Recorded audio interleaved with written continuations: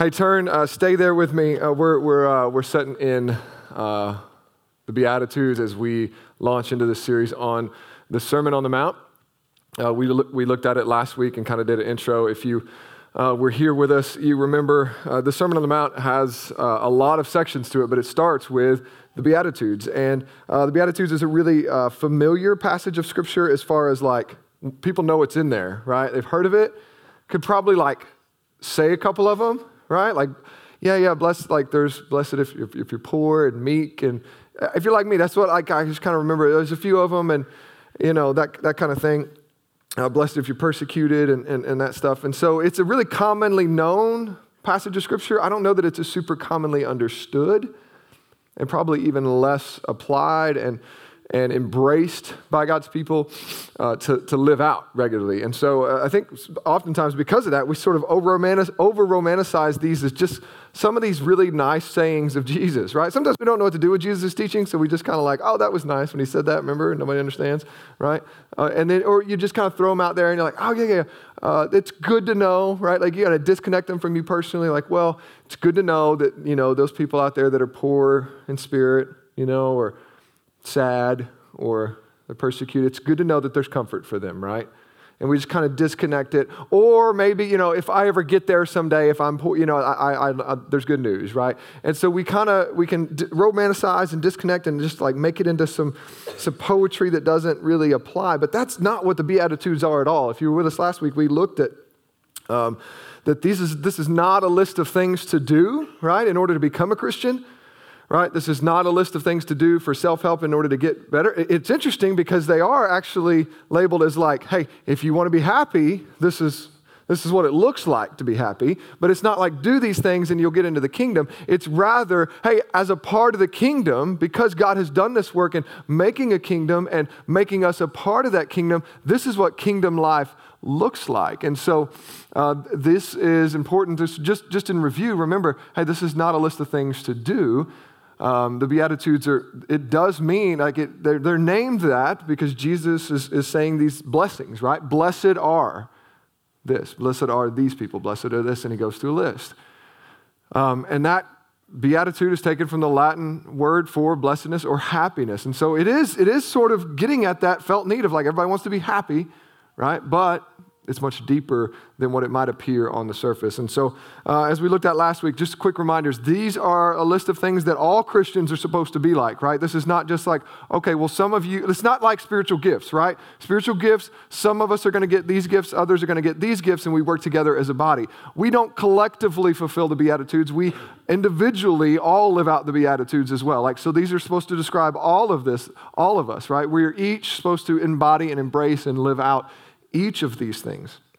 They're not referring to natural character traits, right? So this is not just talking about, hey, if you're a meek person by nature, or if you're sad or depressed person by nature, then blessed are you. These are not talking about natural character traits. These are talking about supernatural spiritual forms. As we saw last week, being poor in spirit is not about your finances.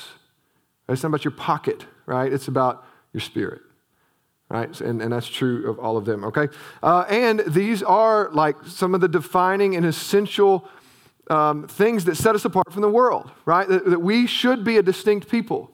If we're going to be salt and light and we're going to be a people that are a witness to Jesus, there should be a distinction about us. We should be different. And this is going to be some of the most defining pieces of that. This is what Jesus is saying. Hey, He's come, we looked at last week, the Sermon on the Mount is framed by these declarations that Jesus has come preaching the kingdom and displaying the power to bring in the kingdom. And right here we have the teachings of what that means, what is the kingdom. So last week we looked at being poor in spirit. Today we have blessed are those who mourn, for they shall be comforted. A couple of commentators said that this, as strangely as it sounds, could be translated, happy are those who are grieving. Happy are those who are sad even, right? And that sounds ridiculous, right? This is why we kind of dismiss these things. We're like, I don't know what you mean, Jesus. That was really pretty, right? Right? But because it's paradoxical and it doesn't really check out when we're just like logically walking through. So what is mourning? What does Jesus mean by that? Well, just practically speaking, what does it mean to mourn? Mourning is grief and sorrow that is caused by a profound loss. Okay? Mourning is grief and sorrow that's caused by a profound loss. Now, most commonly, we think about death, right? We think about the grieving process that we have when we lose someone to death. But that's not simply what Jesus is talking about there. It certainly applies to that, right? It does apply to those who are mourning over death. If you have faith in Christ, you will be comforted, right? We don't mourn, Paul says in Thessalonians, we don't mourn like those who have no hope. We don't grieve like those who have no hope when we lose people to death, because we do have a hope, right, of resurrection. So it absolutely does apply, but to just leave it there would be far too much of a surface reading of the Beatitudes here, because contextually, that's actually not what Jesus is talking about here in Matthew. So it does apply, but it's not specifically what he's aiming at here. Just like the poverty of the spirit, it's not about our finances, our physical wealth. It's about our spirit. This is true as well. This is not about material and even natural emotions. This is about our spirit. And so the loss that Jesus is talking about here, the thing that we are mourning and grieving and experiencing sorrow that Jesus is talking about here is actually not just death, but rather the effects, the impact, and the cost of sin. What Jesus is saying is those who mourn over sin will be comforted. Those who are grieved by sin will be comforted. When we mourn over sin, when we hate it, when we hate it in our own life, when we hate it in the world, that's what we're going to see today, that we're called to grieve our own sin, right? And we're also called to grieve the sins of others and the world at large. And when we do that's a sign to Jesus that we value what he values. Right? That's sweet to him because that shows that we have had a new heart implanted in us, that we care about things that the world doesn't care about. The world laughs off, makes light of, even tries to normalize sin, right? We as Christians don't. We grieve it. We weep over it. And that's what Jesus is saying here. So it's the mourning over the loss of our own personal holiness. It's mourning over the loss of our collective state of the world, right? The brokenness of the world. It's a mourning over sin and the result of sin. So what should that look like?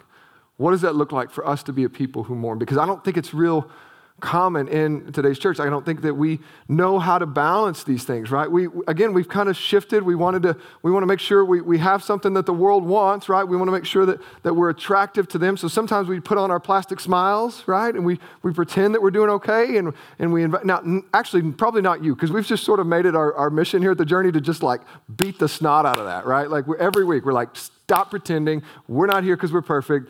This is a jacked up group of people, but we're redeemed through Jesus, okay? So it's okay to not be okay. It's not okay to stay there because Jesus wants to redeem us. So I think some of you have even been drawn to the Journey because we've said, hey, we're not pretending here. We're not going to pretend here, okay? We want to acknowledge that we are sinners and we are in need, and then we want to bring that need to Jesus. But Christian culture at large, for years, I think, sort of shifted into this. I heard somebody say it the other day.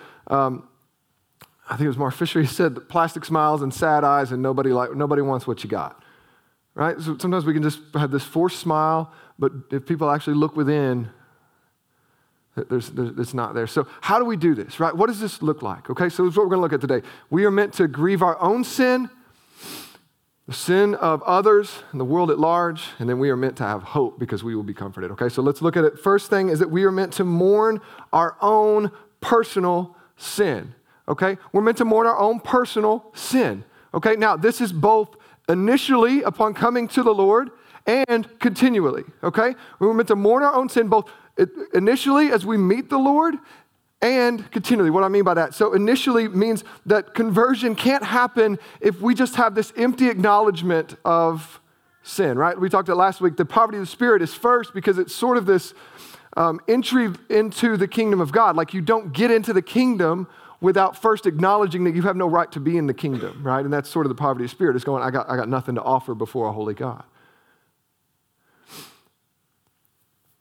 So when it comes to conversion, it can't just be this empty acknowledgement of, oh yeah, I'm a sinner. Like I know I'm a sinner, like a general confession, right? There's supposed to also be contrition, what the Bible will call contrition. Like David, we looked at the passage from David last week in Psalm 51 where he says, hey, God doesn't want just empty sacrifices brought before him with this, yeah, I know I'm a sinner. What God does embrace is a broken and contrite heart.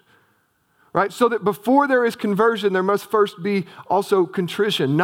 So confession must be coupled with contrition. So the understanding that we have nothing to offer before our God is poor in spirit, but that quickly is followed by a grieving that we have nothing to offer, a grieving that we have messed up what God made, that we have ruined his perfect image that he made us in, that we have destroyed that because of our sin, and we acknowledge that and we grieve that. So initially, it can't just be this empty confession of general sin. It must be a personal awareness, an awareness of our personal sin and our personal need for a Savior because we failed to hit the mark. That's what sin means, a missing of the mark. God has had a standard for us to live in that will lead to life. We have failed to live in it. It has led to death.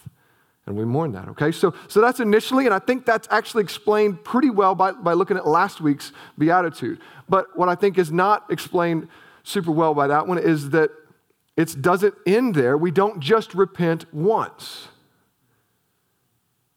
But that this grieving, this process of repentance is something that happens continually throughout the life of a Christian. If you know the story of the Reformation, which we're about to celebrate at the end of the month, you know that it was kicked off by Martin Luther nailing his 95 Thesis to the door of the church at Wittenberg, right? And his first thesis was this, that the whole of the Christian life should be one of repentance.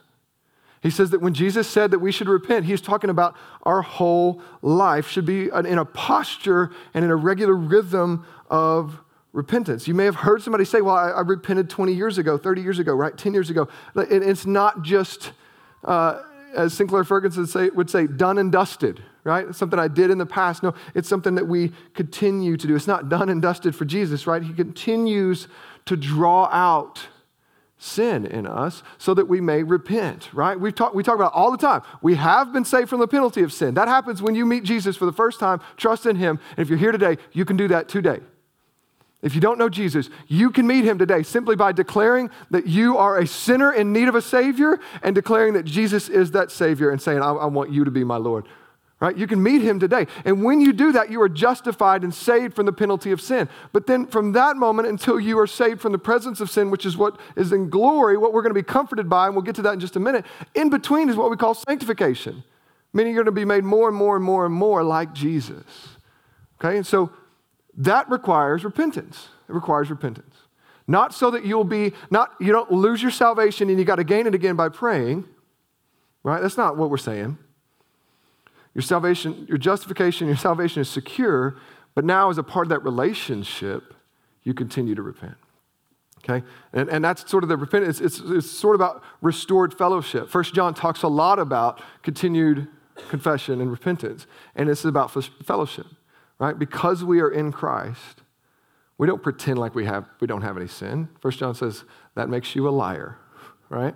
So if you're here and you're pretending like you don't have sin, you're a liar. But we also don't make light of our sin, right? We don't just go, okay, you know what? It's no big deal. Everybody sins. Right? Jesus will forgive. How many of you have seen people going into really dark places, entering into really concerning conversations like divorce or addiction or adultery, and they're saying things like, yeah, but Jesus forgives, doesn't he? I know it's a sin. Have you heard somebody say something like that? I know this is wrong, but Jesus will forgive, won't he? Have you heard that? I've heard that, and that should make us mourn. That should make us grieve. Paul says in Romans, hey, just because sin, like, where sin abounds, grace abounds all the more. Paul says, so do we just keep sinning? No, by no means, he says, by no means. We should grieve when there is sin. So when we are convicted about sin that is in our life, we don't take it lightly. We don't dismiss it. We don't kind of wash over it because, well, you know, I know I do this thing, but I do a lot of good things too, right? We don't make light of it because of the good stuff we do. When we are convicted by sin in our life, we grieve it. Like we should be heartbroken because it is not like Jesus. And that's what we are called. That's what we are longing to be, right? When he says that we get a new heart, and it says in Ezekiel that when he takes out that heart of stone and puts in the heart of flesh, he's going to do something. It's so cool. He says he's going to write his law on that new heart. So instead of it being this exterior thing on stone that the people had to, hold over them and be a continual reminder that they were not good enough, instead it's going to be placed inside of them and be a continual a reminder and a desire to pursue Jesus. That we can never be good enough, but he made a way, and now because he's made a way, we desire to be like him. And so we long for that. And where we see us missing the mark of that, we grieve it, we mourn it continually. Okay, we see this from Paul. We see Paul in Romans 7. It's a fascinating passage of Scripture where he's talking about his own wrestle with sin. Right? And we see in verse 14 and 15 where he's wrestling with his sin. Does that mean he's lost his salvation? No. He's firmly planted in the Lord, and yet he's at war with his flesh. And it says, he says, there's this battle within me, and that which I don't want to do, I end up doing it. Can anybody relate? And he says, and that which I know I should do, I can't make myself do it. Anybody? And it's like, but Paul's like he doesn't just go, so you know what? Do the best I can. I'll see you in glory. Paul's like, no, what a wretched man I am. He's grieving it. He's grieving his sin. What a wretched man, Paul says, that he is. Paul calls himself the chief of sinners. James cries out for believers to see their sin and act accordingly. Sort of the crescendo of his epistle in James 4. He tells the church, he says, hey, draw near to God and he will draw near to you. He says, cleanse your hands, you sinners, and purify your hearts, you double-minded. Right? There's people in this church that have been double-minded. They claim Jesus on Sunday, but then they don't live like Jesus the rest of the week, right? They claim Jesus for their ticket out of hell and into heaven, but they don't let Jesus into the rest of their life and their finances and their holiness and their marriage and their lustful thought. They don't let him in there. He says, hey, you need to draw near to Jesus and he'll come near to you, but you're going to need to be cleansed from your double-mindedness. And he says this, be wretched and mourn and weep. Church, there has far too long been far too light of a view of sin in the Lord's church. Far too long have we made light of sin in the Lord's church, where we've tolerated it, made excuses for it, laughed it off. Right? Some sins are really bad and it freaks us all out. Other sins we're all okay with, right? Just think about it. Like when someone steps off into adultery, most of us weep. Like we have that grieving feeling. But when someone is perpetually stepping off into gluttony, we kind of wave it off. No big deal, right? Or maybe just keep it closer to the analogy of adultery. And like when someone's continually lusting, or maybe even looking at porn, no big deal. I mean, how could you not in today's world, right? Like we start to justify, we start to excuse, we start to tolerate, and it seeps into the church, and then we don't really look that much different than the world. And this is what Jesus is saying is not okay. Like we should be a people that when we are confronted with our sin, we don't just dismiss it. We don't make an excuse for it. We weep. We weep. And that weeping isn't just empty weeping. But as Paul says in 2 Corinthians 7, that weeping should be a sorrow that leads to repentance. He says, for godly grief produces repentance that leads to salvation without regret, whereas worldly grief just produces death. Okay, so we as Christians, we're not just upset by our sin, but that upset feeling, that grief, that sorrow leads us to repent. If you don't know what repent means, it means to turn from your sin and turn toward Jesus. Okay, so we don't just grieve the consequences of it. This is not somebody who's just upset that they got caught. This is not somebody who's just upset at what they're losing because they got caught. This is a people who, at the sight and the smell of sin in their life, they weep. Why? Because we're in Jesus' kingdom now. This is not supposed to be a part of Jesus' kingdom. This is not who I'm made to be. I'm not living a life worthy of the gospel, as Paul would say elsewhere. And so I weep and I repent. I weep and I repent. One author that I read this week said the quickest way to lose the wonder of the gospel is to lose sight of the depth of our sin. That when we actually see the depth of our sin, it actually exalts Jesus all the more. Does that mean we just need to wallow in our sin and think about it all the time? No. Right? For every one look we look at ourselves, we need to take 10 at Jesus. And that's the whole point of the Beatitudes. That's why I say it's not a list of things to do. Because we don't just okay, I got to really become poor in spirit. I got to really learn to mourn. I got to really be meek. No. The answer is lift your eyes from yourself and your mess up to Jesus, and these things will happen naturally. As you're looking at Jesus, you will become these things. You will become poor in spirit. You will become a person who mourns. Because when you see the brightness and the holiness and the righteousness of Jesus, you'll see more and more of your own sin.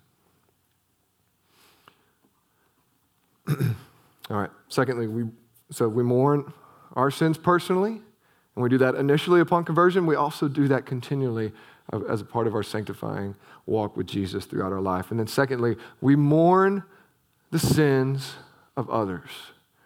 Okay? Now, that means we actually mourn them. We don't just want to know about them to gossip, okay?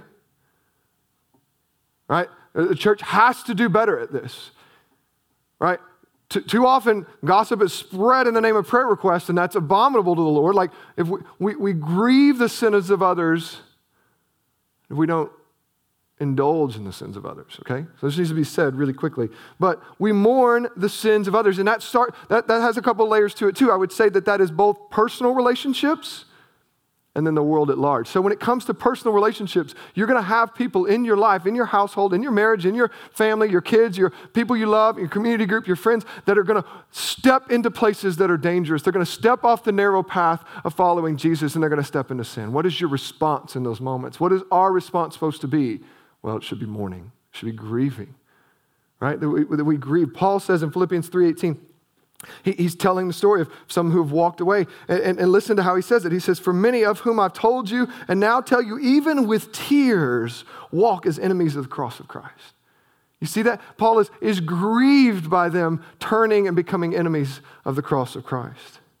He tells the Corinthian church in 1 Corinthians 5 when some really wild sexual sin is going on, right? We preached through this about a year ago or so.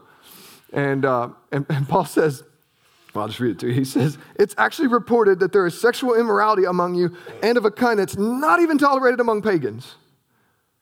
Okay, so Paul says, hey, I hear some stories about your church, and this stuff is so freaky that even the world would be like, whoa.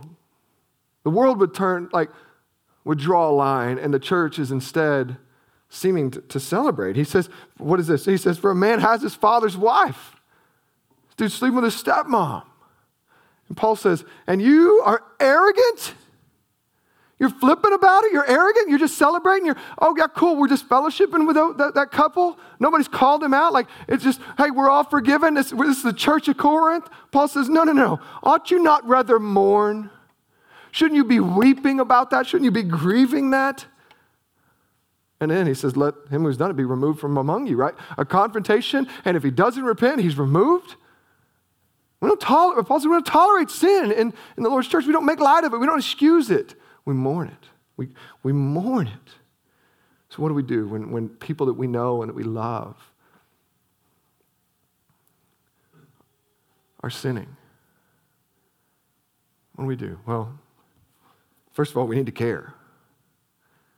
Right? There's a lot of misunderstanding about judge not and we're not our brother. No. Like, you are your brother's keeper. You are supposed to care for your brother and sister. Hebrews tells us that we should watch over one another unless we have a sinful and deceitful heart that becomes hardened and we fall away to sin. Like, we should watch over. We should call one another out. We should sing together. We should stay together so that doesn't happen. And when it is happening, Jesus says in Matthew 18 really clearly, you pursue them. You pursue them in love.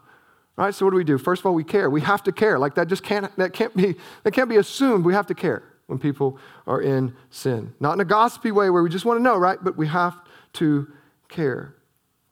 And then we also grieve. Right? So we care, but we also grieve. Like it should matter to us. We don't dismiss it and make light of it. We care about them, so we grieve. We mourn. And then we should pray for them. Right? We should pray for them.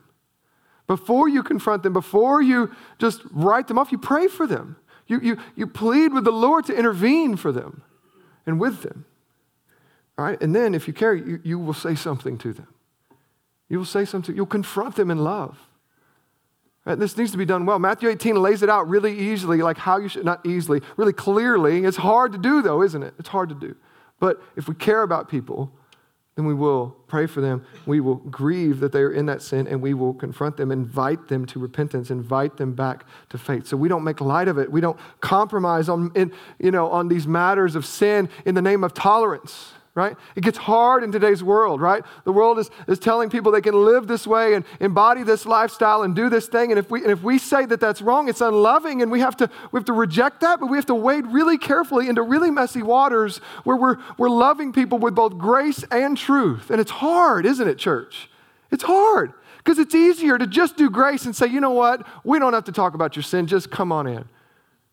Or it's easier to just do truth and say, you're in sin, don't get close to us until you fix that. Jesus does both.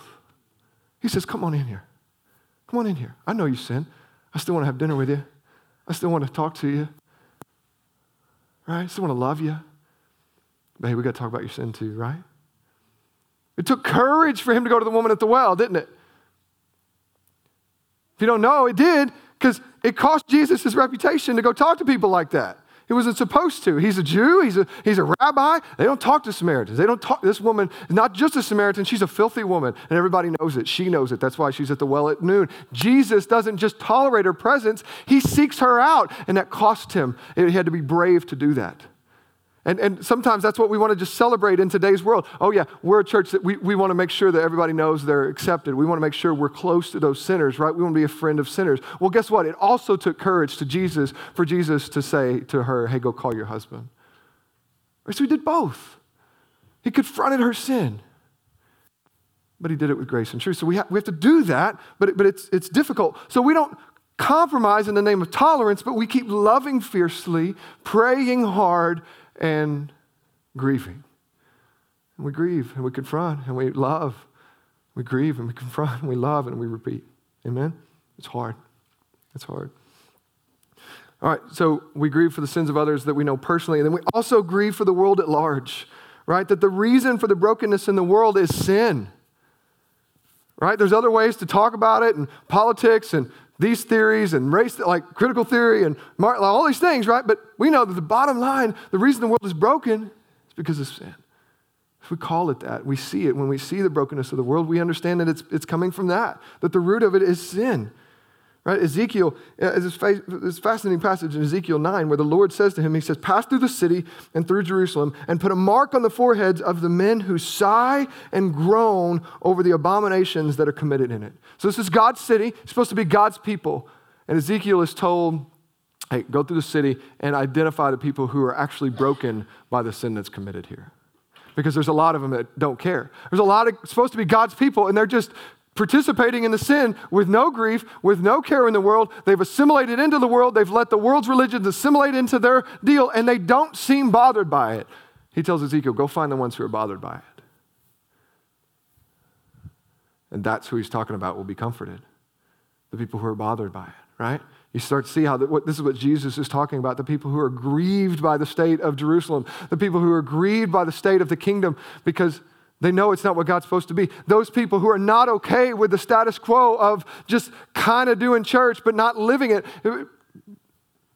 God tells Ezekiel, you'll know them, because when people are acting the way that they act and high-fiving one another in their sin and in arrogance, they're grieving and they're sighing and they're moaning over the abominations that are committed in this city.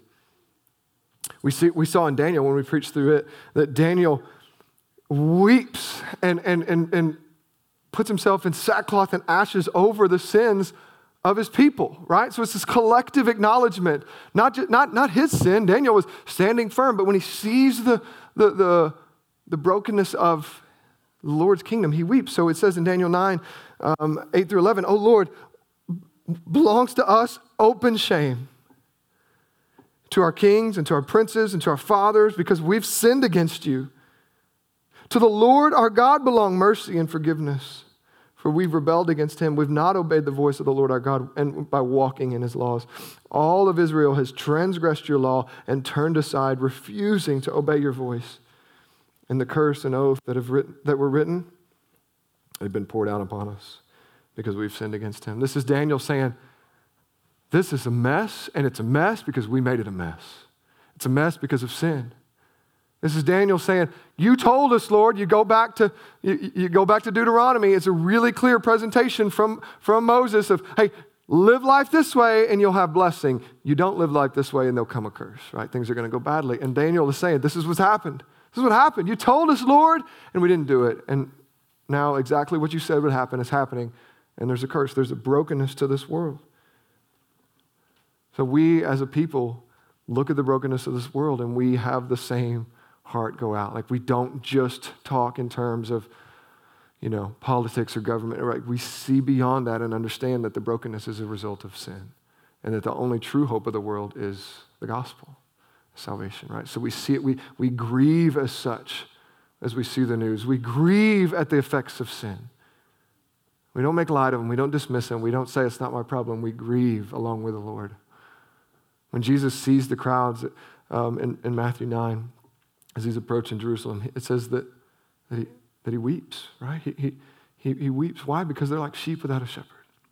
Another time he approaches them and he says, oh man, Jerusalem, Jerusalem, I've wanted so often to bring you in like a hen does to her chick. Like I wanted to bring you in and restore you to what I made you to, but you refuse. And he's not like, he doesn't move to just dismissiveness of them. Like there's weeping there. There's a weeping over the state of things.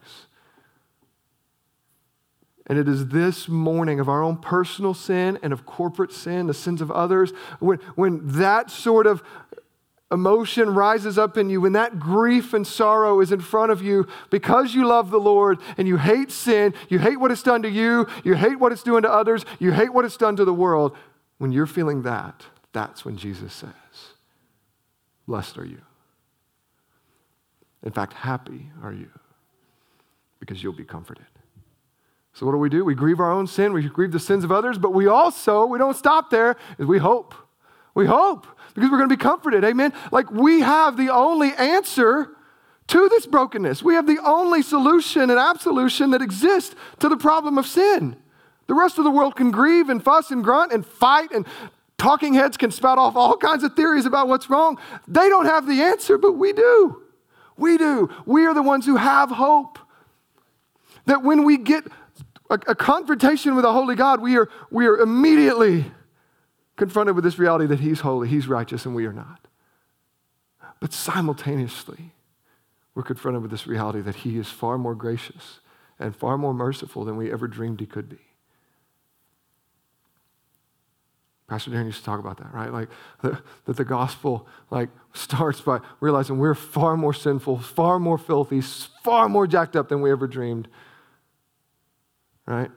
And yet the gospel is far better news, and his love is far more rich, and his forgiveness is far more far-reaching. His grace is far better than we could have ever imagined. And because of that, we hope.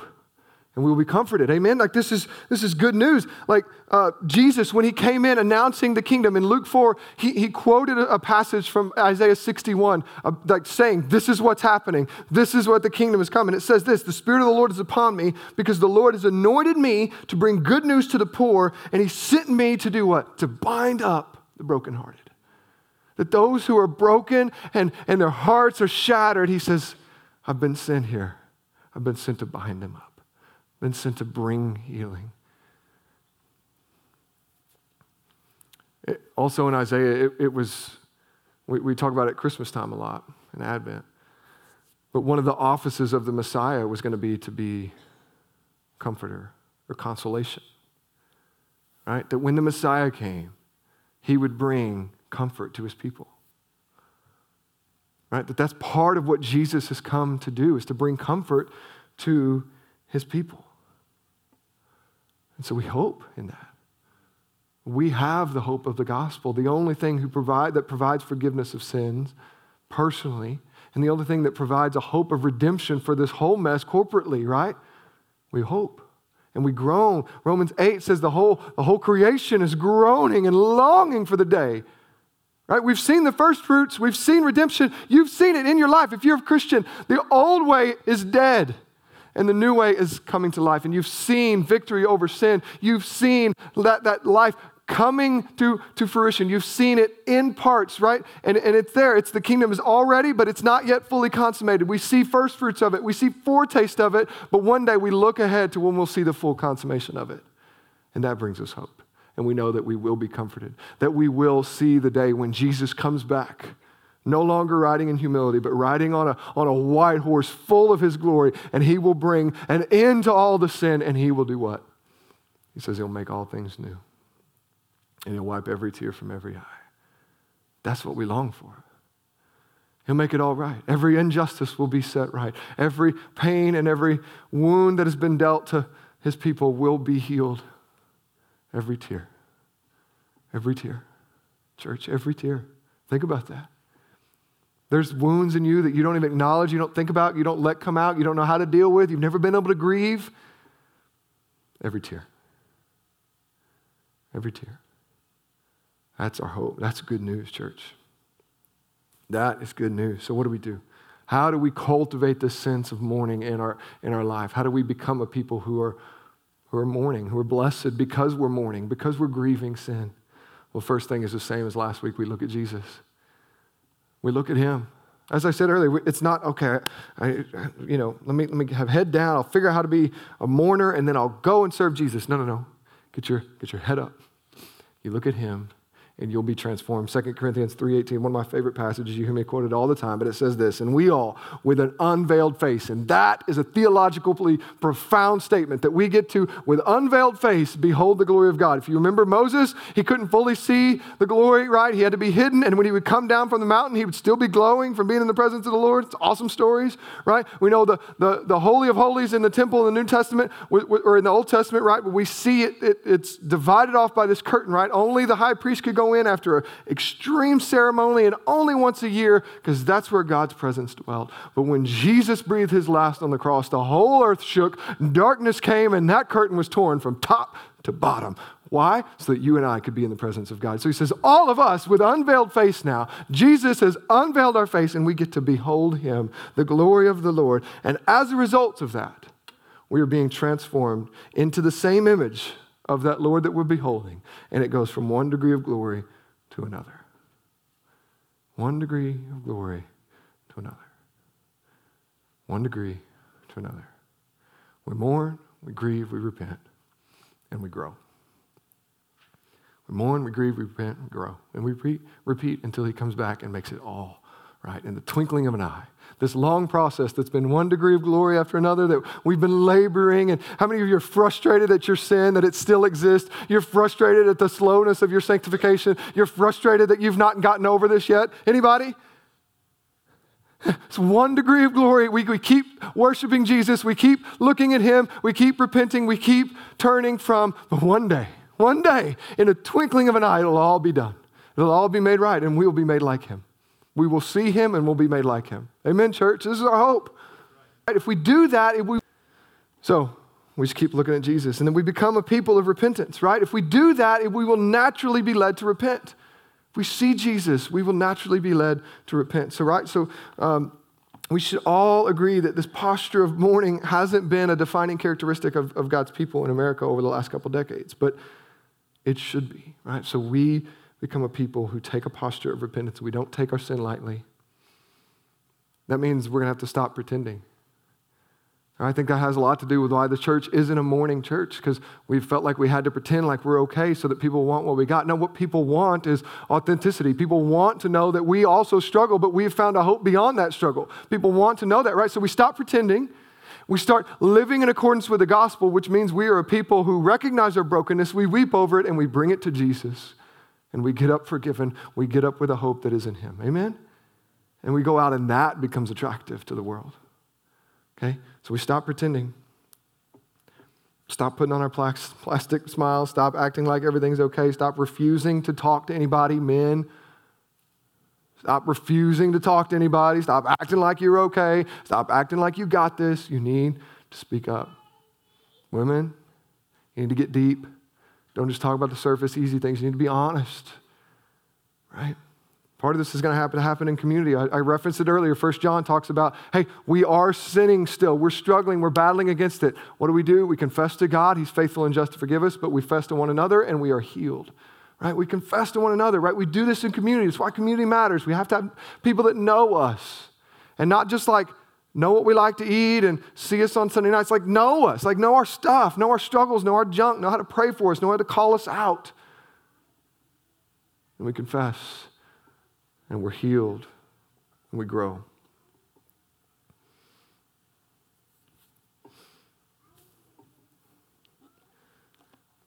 Blessed are those who mourn, who don't make light of their sin, who grieve over it, for they will be comforted. Jesus is the comforter.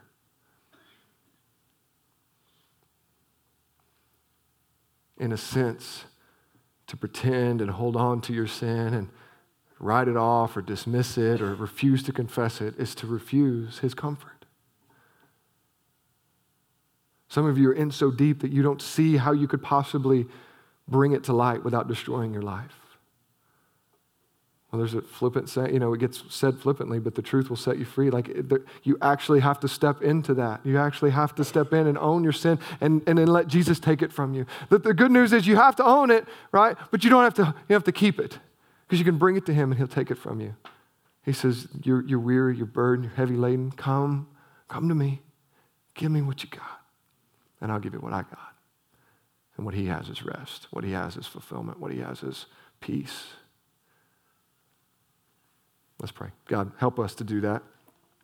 Help us to actually do that and live that out. We need your help. We don't naturally grieve over sin. Lord, we naturally make excuses for it. We naturally get comfortable with it. We naturally enjoy it. We naturally struggle with it. So we need your help.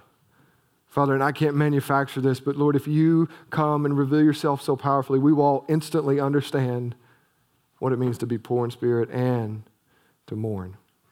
So we ask that you would do that as we sing this song, as we come to your altar, Lord, would you do that? Would you show up? Would your spirit be here? Have your way among us. It's in your name we pray. Amen.